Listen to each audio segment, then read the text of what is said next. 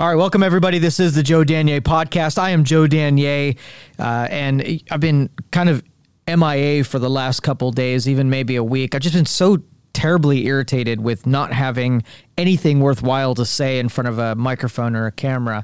I did a lot of talk radio, and it kind of like spoiled me down a little bit where, you know, I was just everything was so negative, and I was reading so much shit on social media that was negative. If I can't bring some kind of optimistic light where I can give some guidance or potentially help somebody in the audience out, it's just not valuable to just do it for the sake of doing it. So I stepped away, and maybe I did a little bit of writing, but I've been doing a phenomenal amount of journaling in the mornings.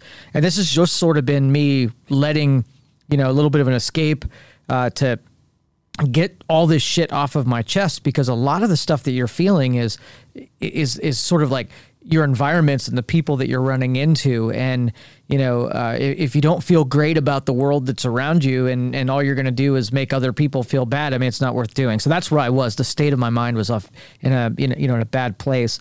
But I'm going to, kind of like the clawback is what I want to talk about today, because it's super important that if you're going to spend any amount of time in a place that's negative and you really don't like being there, having a way to be able to jump back in and claw your way back into, good spirits or good state of mind. And while it's healthy to dig through and find out why things are happening, it's not real healthy to stay there and just, kind of stay super fixated on it. And I don't know, it's debilitating a little bit. I don't feel like doing anything. I don't feel like talking. I don't feel like helping people. I don't feel like being engaged at all. I feel like sitting in a room and just being by myself with my thoughts.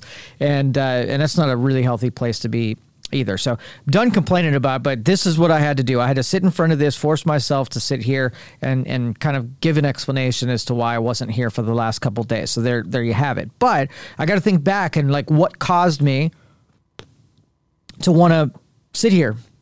What caused me to hit record and talk into the microphone?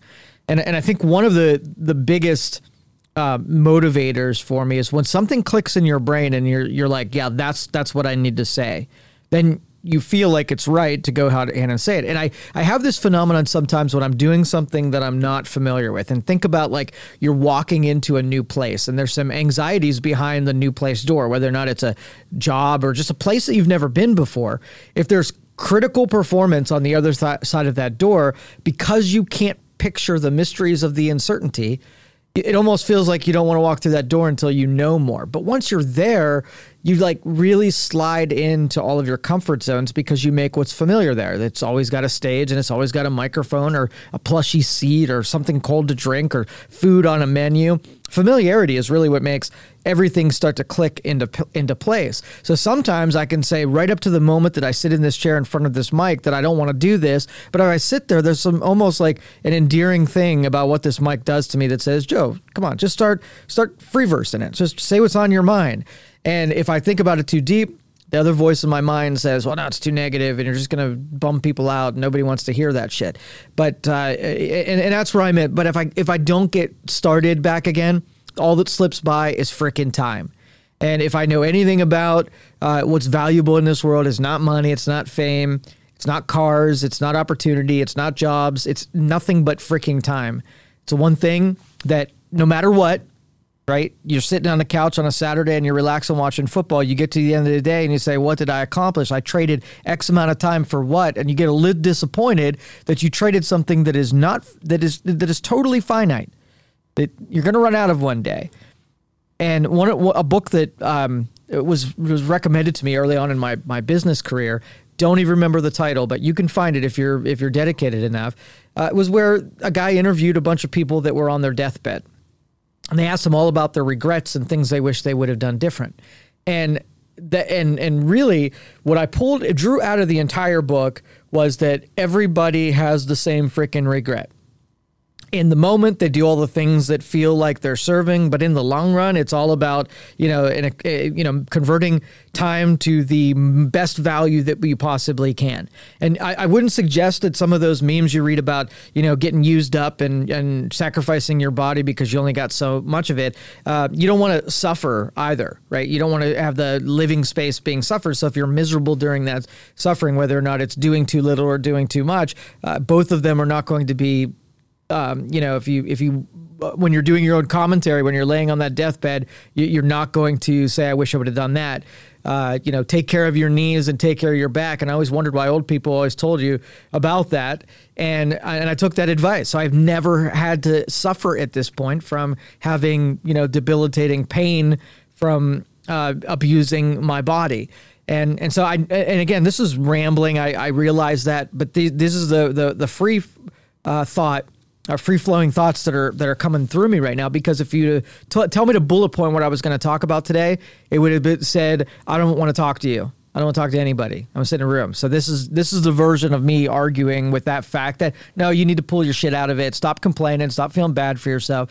Get in front of the mic and, do your thing. And so that's where you got me today. This will probably be the shortest, or at least one of the shorter ones that I record, but I have to get this out so that I can get started. I went from recording 7 days a week down to 5 days a week to 3 days a week, where this is the only one that I've done this week, and that's pathetic.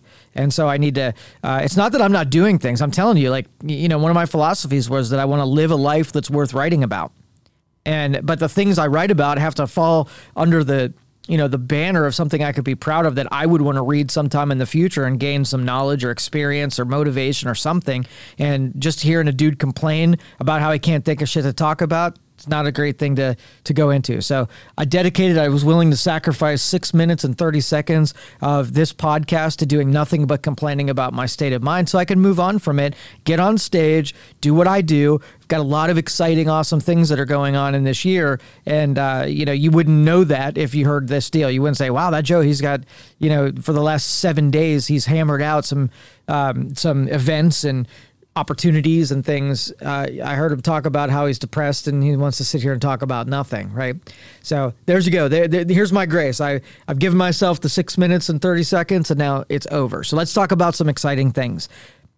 Events. I was really a little disappointed that up into the. No, you know what? I wasn't disappointed. I'm gonna change my wording. So I wasn't disappointed. I was excited that I was a part of my career that I could start entertaining new stuff, things that have gotten me excited in the past, and I just haven't acted on yet. So one of those things was two things I wanted to accomplish this year. Number one, I wanted to do events, and events like putting on shows, musical acts, comedians. So far this year, I've done one act. Let me tell you this story.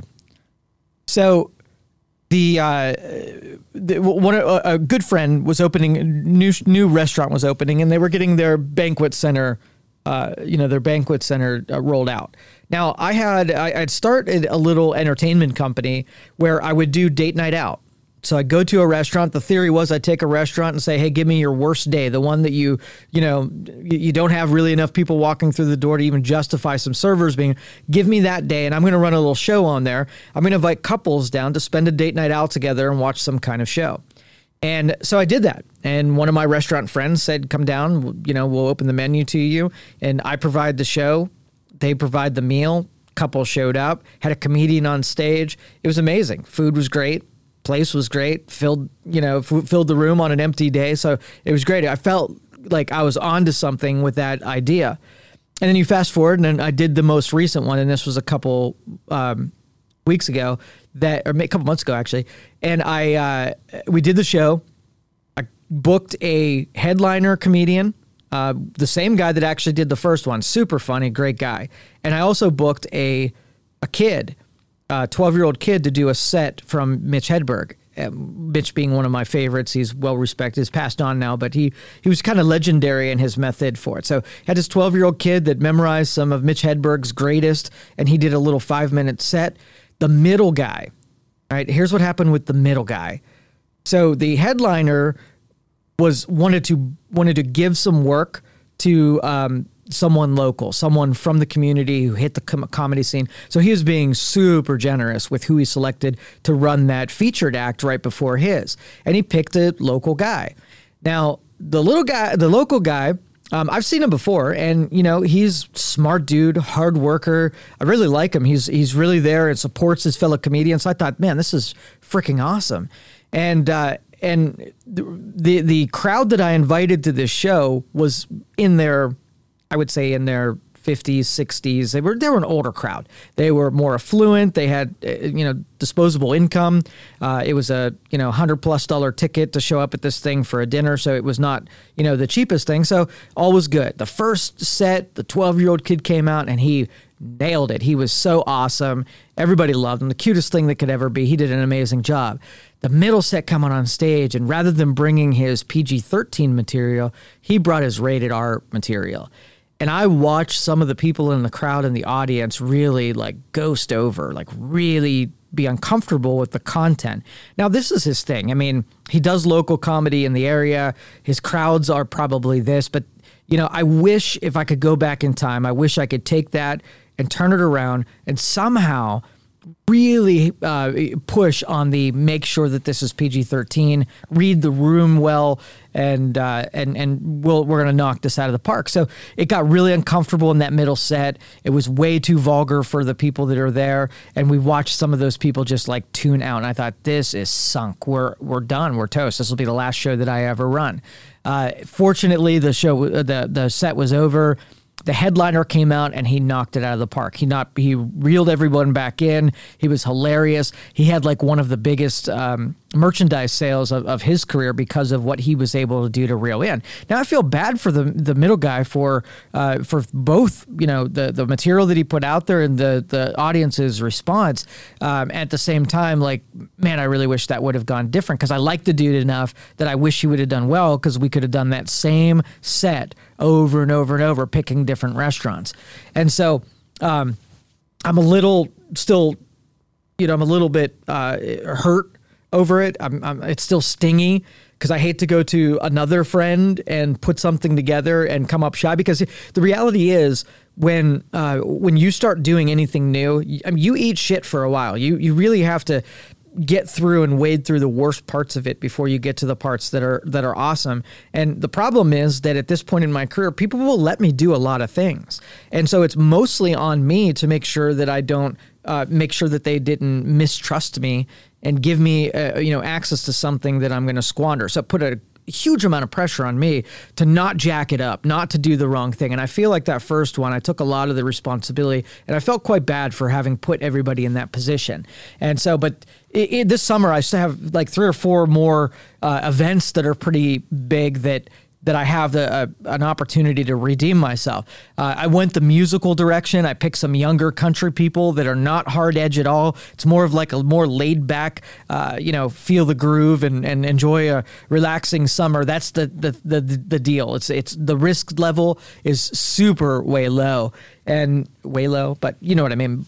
But I have no fear with putting these people on stage at my event and seeing, how things go.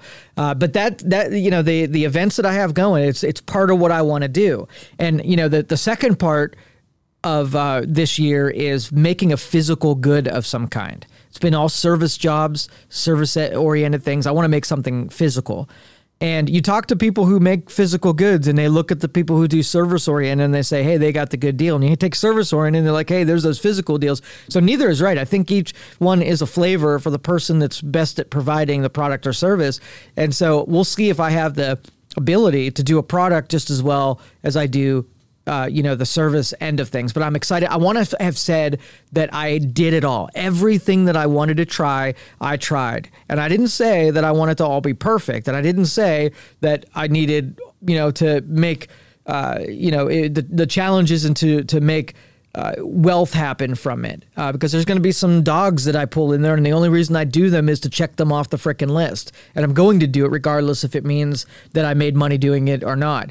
Overall, the full spectrum, I mean, come on, I put energy into all the things that work. So you don't think that if I invent a product that isn't doing well, that I'm going to sit on that egg forever. I'm going to take the experience to what I need out of it and then dismiss it when it's done, put it on the shelf for another time, sell it off to somebody else.